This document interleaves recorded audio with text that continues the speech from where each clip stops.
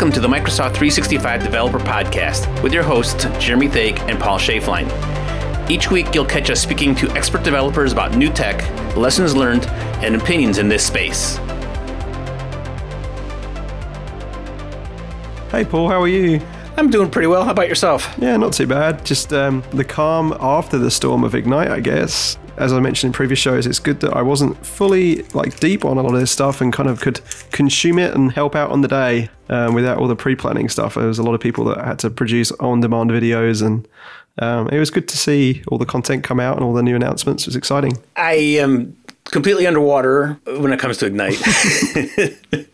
Project deadlines, and I didn't even read the whole book of news yet, so it's on my list to get to. But yeah, I did find a couple of highlights. That's great. But yeah. What was your biggest thing that you saw? The biggest thing I saw is probably gonna be the PowerShell SDK and or the Teams meeting canvas. I would imagine clients are going to want the meeting canvas more, but those are the two big things that I've seen so far. How about yourself?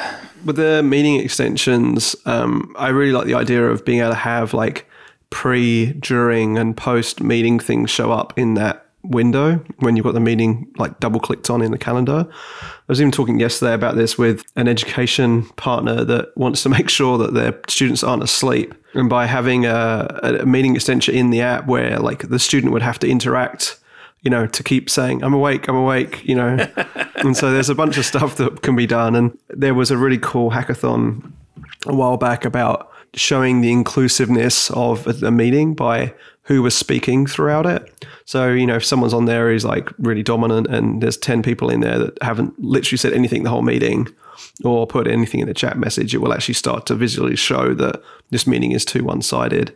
So I think there's some really cool things that will come out of being able to have that extensibility experience directly in the meeting you're running. So that one definitely was top of mind for me for sure. Yeah, see, my initial reaction was, well, it's the meeting workplace that we saw in SharePoint 2007 back to life.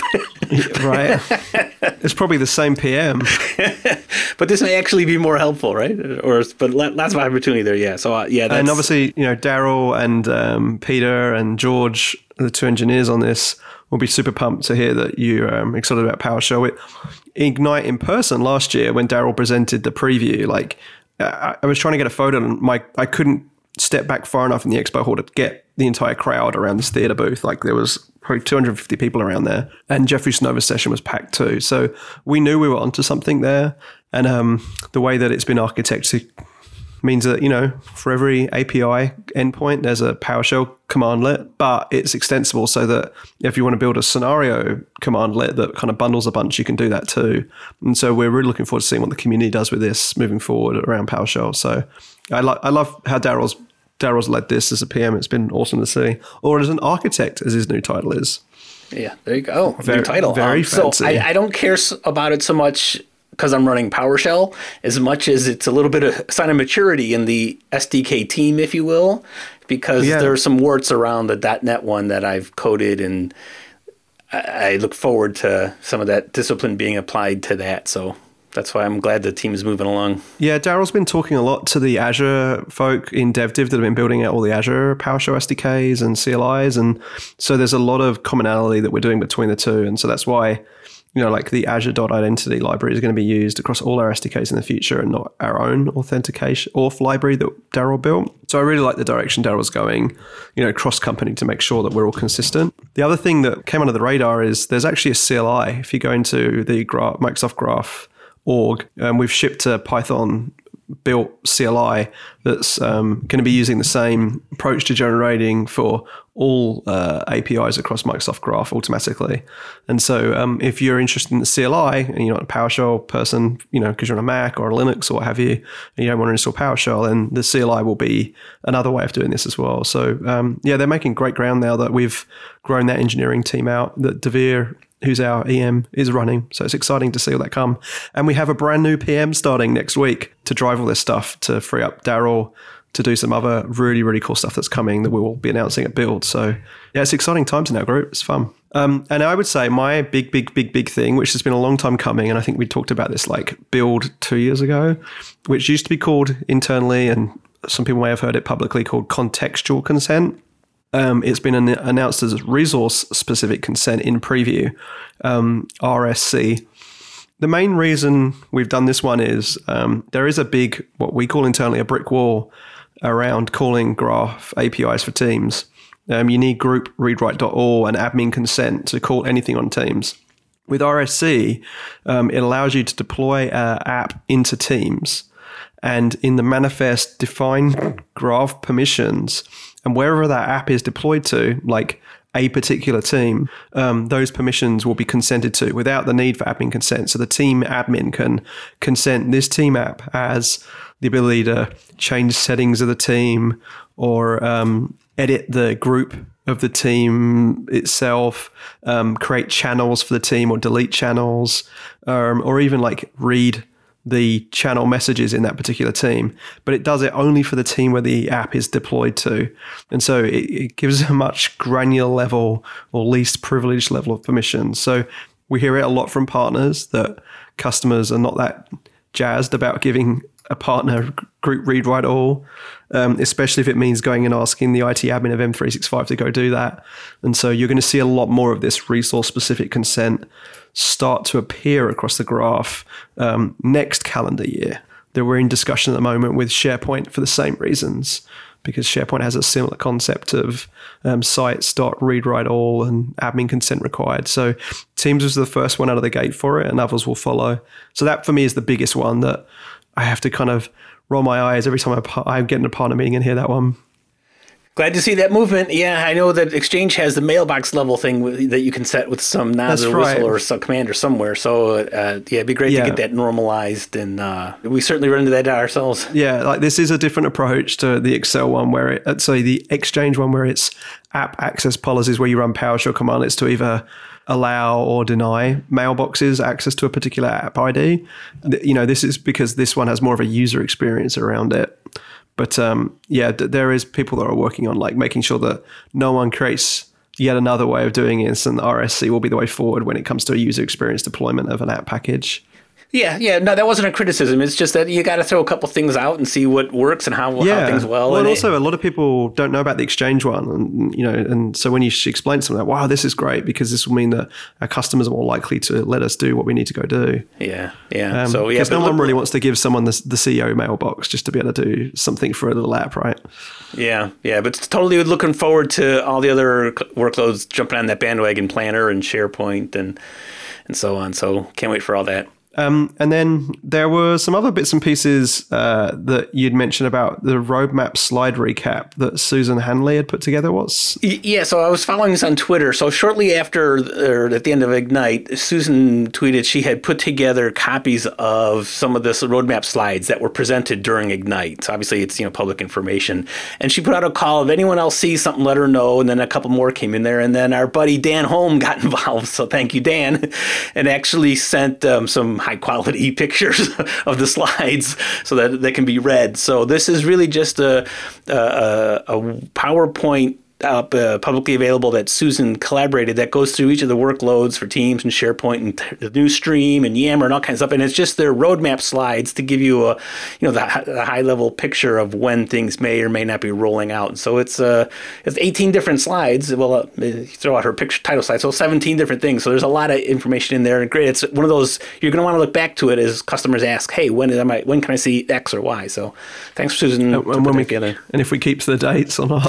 Well, yeah, they all just they all say H1 or H2, and every slide has an asterisk. Dates subject to change. 6 months plus or minus 3 months. Yeah, but it's less about the actual date than it is about like what's soon, what's not so soon, right? Most of them have a very soon, like this calendar year, and some have next calendar year, and then future things, right? So you get an idea. And if you don't like the order, now's the time to reach out to your favorite PM and say, hey, it'd be nice if you changed your priorities. So it's great to have that. So yeah, no, I think it's great that we're being more kind of open with what's coming. I think part of that's just because of the change of the fact that we're in this like release when it's ready thing and not 3 years of build up, keeping it secret, and then boom. It's got to the point where we need to trickle things out as we're doing it and in progress. And, RSC is a great example of one where we announced that 2 builds ago. as it was coming in preview. And then in Ignite, we said it would be released a month after Ignite. This was last year. And now it's finally out a year later. So, it's a really complicated thing. Like there's a lot of different engineering groups across Microsoft that have had to work together to get that going.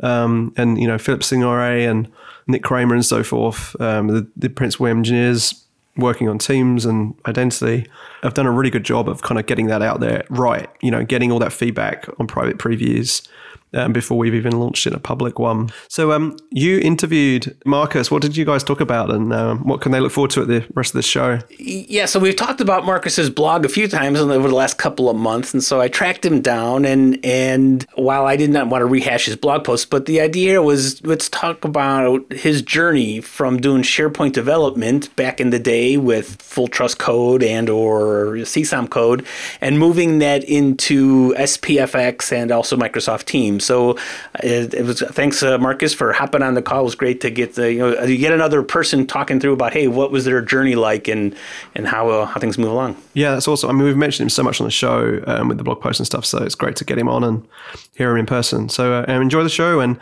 next week we'll have a much deeper dive on all our thoughts around Ignite and so forth. Thanks, Paul. Have a good rest of the week. All right, see ya.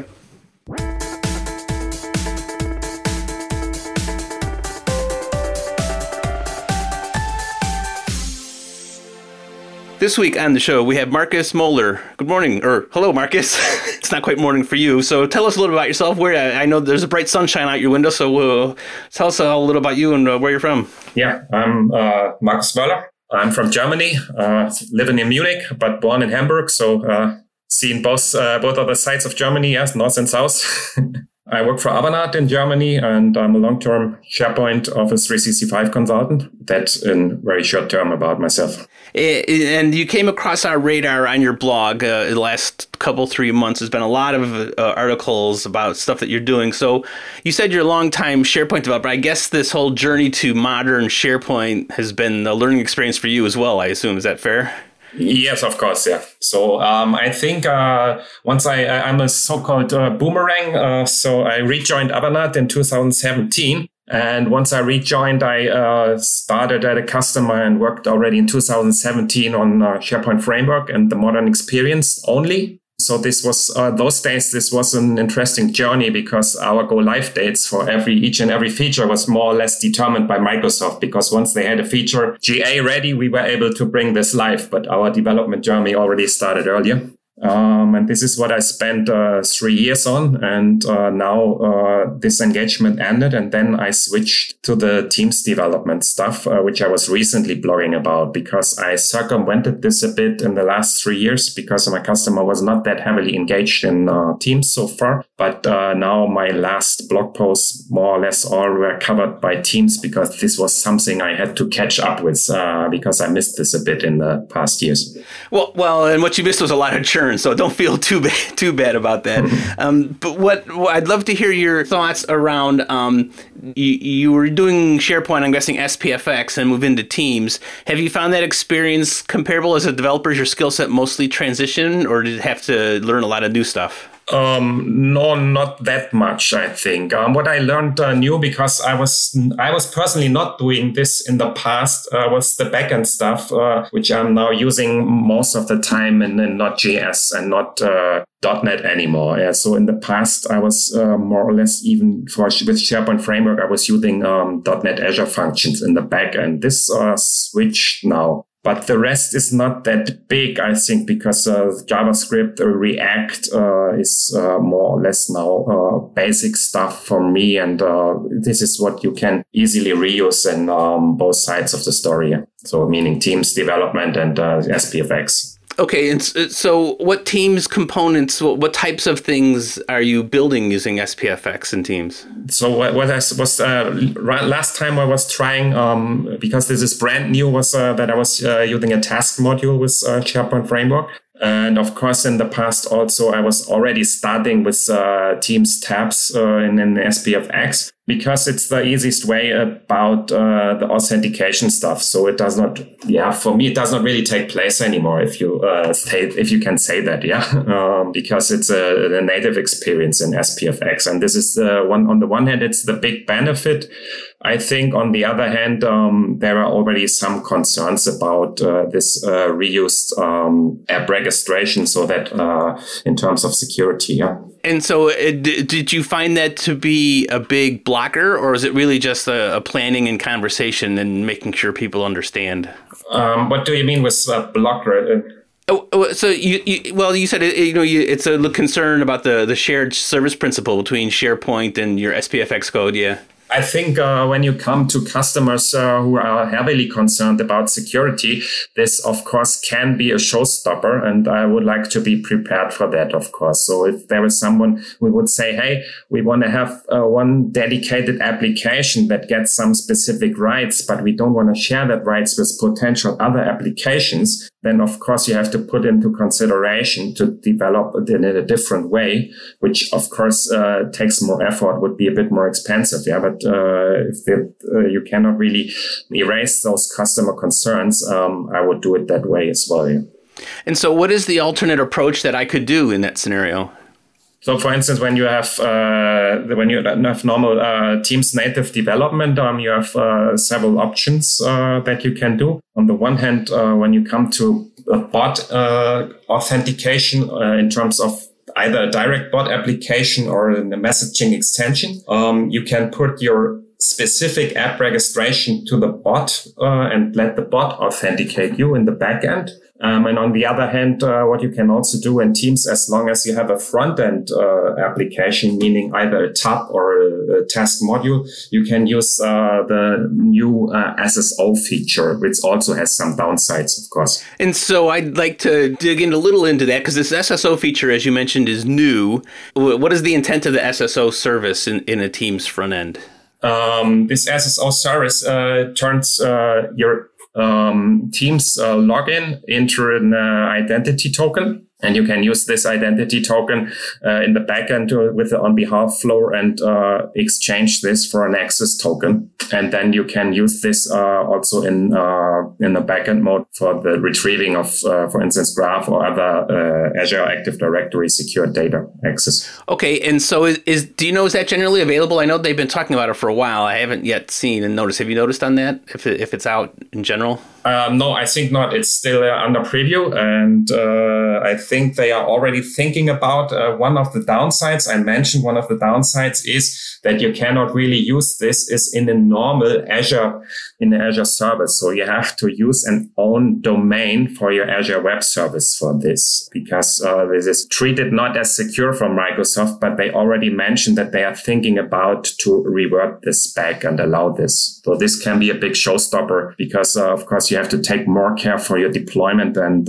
reserve an own domain, and in terms of consumption for Azure, that it's more expensive. So it's not the easy stuff to deploy anymore. Yeah, this is really the same issue that SharePoint team dealt with when they were doing that shared service principle. So it were good steps there. Now, there's another article in your blogs talking about the MCell.js 2.0 in SPFX. Were you using that as part of this SSO service, or is that a separate initiative?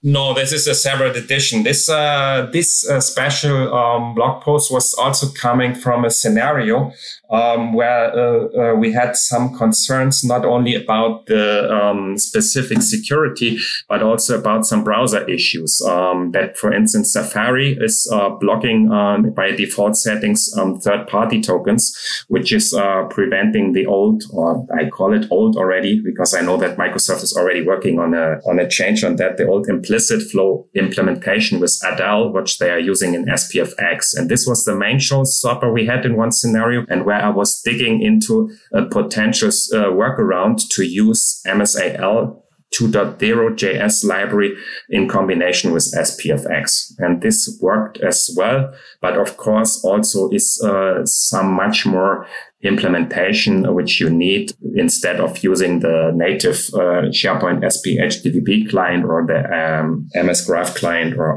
the AAD HTTP client stuff.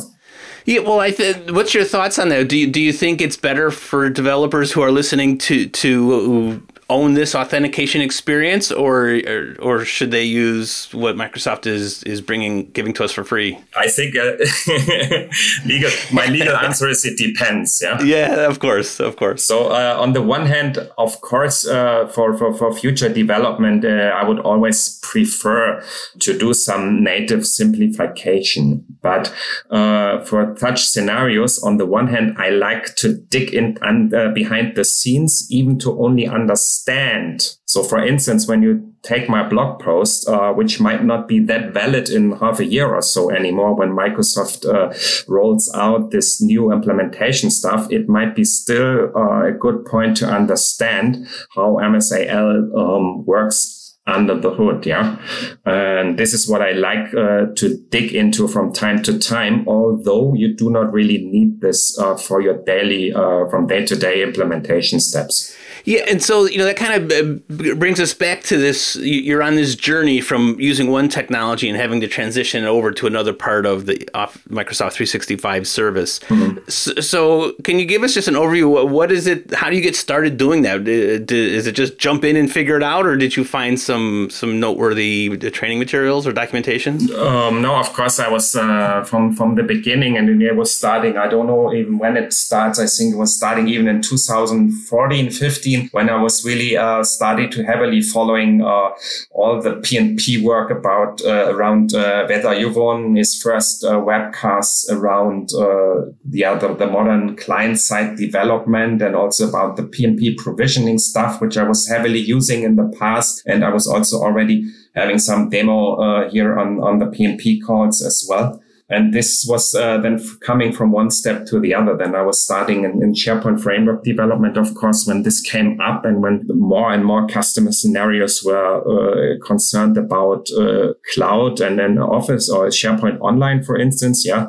So when I think that I haven't seen an on-premises environment since 3.5 years now. Yeah. So I think I already when I got my in summer 2017, I think I got my first laptop when I rejoined Avanade, and I was out of the box. I was installing Hyper-V because I was used to work with local Hyper-V environments. I was installing that once again, but I never used it. Yeah. And then I got some network trouble with some network tools, and then I threw it away and never used it anymore. Yeah. So to be honest, never seen SPFX working or never used SPFX on a SharePoint 2016 or 2019 farm because I had no scenario for that. Of course, there might be valid ones. Yeah. But yeah. And so then, just like the rest of us, was that easy for you to transition to TypeScript? I'm guessing if you had done SharePoint on-prem, you had been doing SharePoint stuff, right? So did yes. you find any particular struggles or? No, not that much, because I think TypeScript is quite easy to transform. On the one hand, when you are coming from .NET development, and on the other hand, we were already in the past working on JavaScript frameworks in different scenarios, and then we also already started to work with closures and namespaces and that stuff. So this was a smooth transition. I was more or less missing that kind of stuff what we were using in JavaScript native stuff. Yeah, but no, I wouldn't say that it was too hard. Yeah. Okay, and now I noticed there's a lot of SPFX articles on your blog. Even going further back, there's some conversations here about Office add-ins using SPFX. Yeah. Talk to us a little bit about what the idea around that was. This was also interesting. I think I touched this. Originally this was a customer scenario 2.5 years back as well, where I was developing an old, I once again use the word old, and a normal web add-in for Outlook.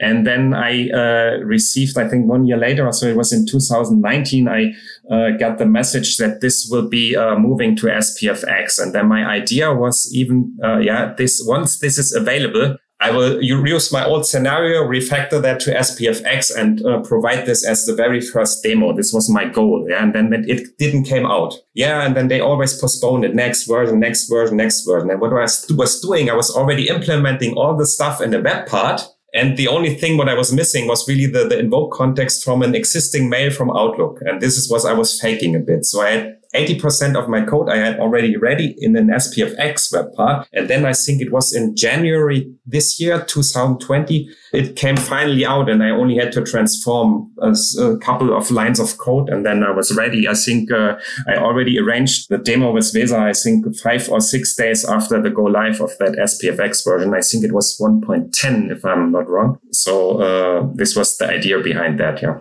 And what does the Outlook do? Are you in the compose window or are you some backend processing? What is the No, what I'm doing is what you have out of the box is the handling of attachments. So when you have a mail, you can out of the box store your attachment to different storage scenarios like OneDrive or SharePoint or that stuff. And what my add-in does is that it stores the whole mail so it uses the whole mail component item and stores lets you allow this to store to OneDrive or SharePoint, Teams, whatever. Yeah. So for instance, when you have regularly have approval mails with attachments or so where you really do not only want to store an attachment, but the whole mail with a conversation in, here, dear Paul, your request is approved, whatever, then you can do it like that way. And that was the scenario.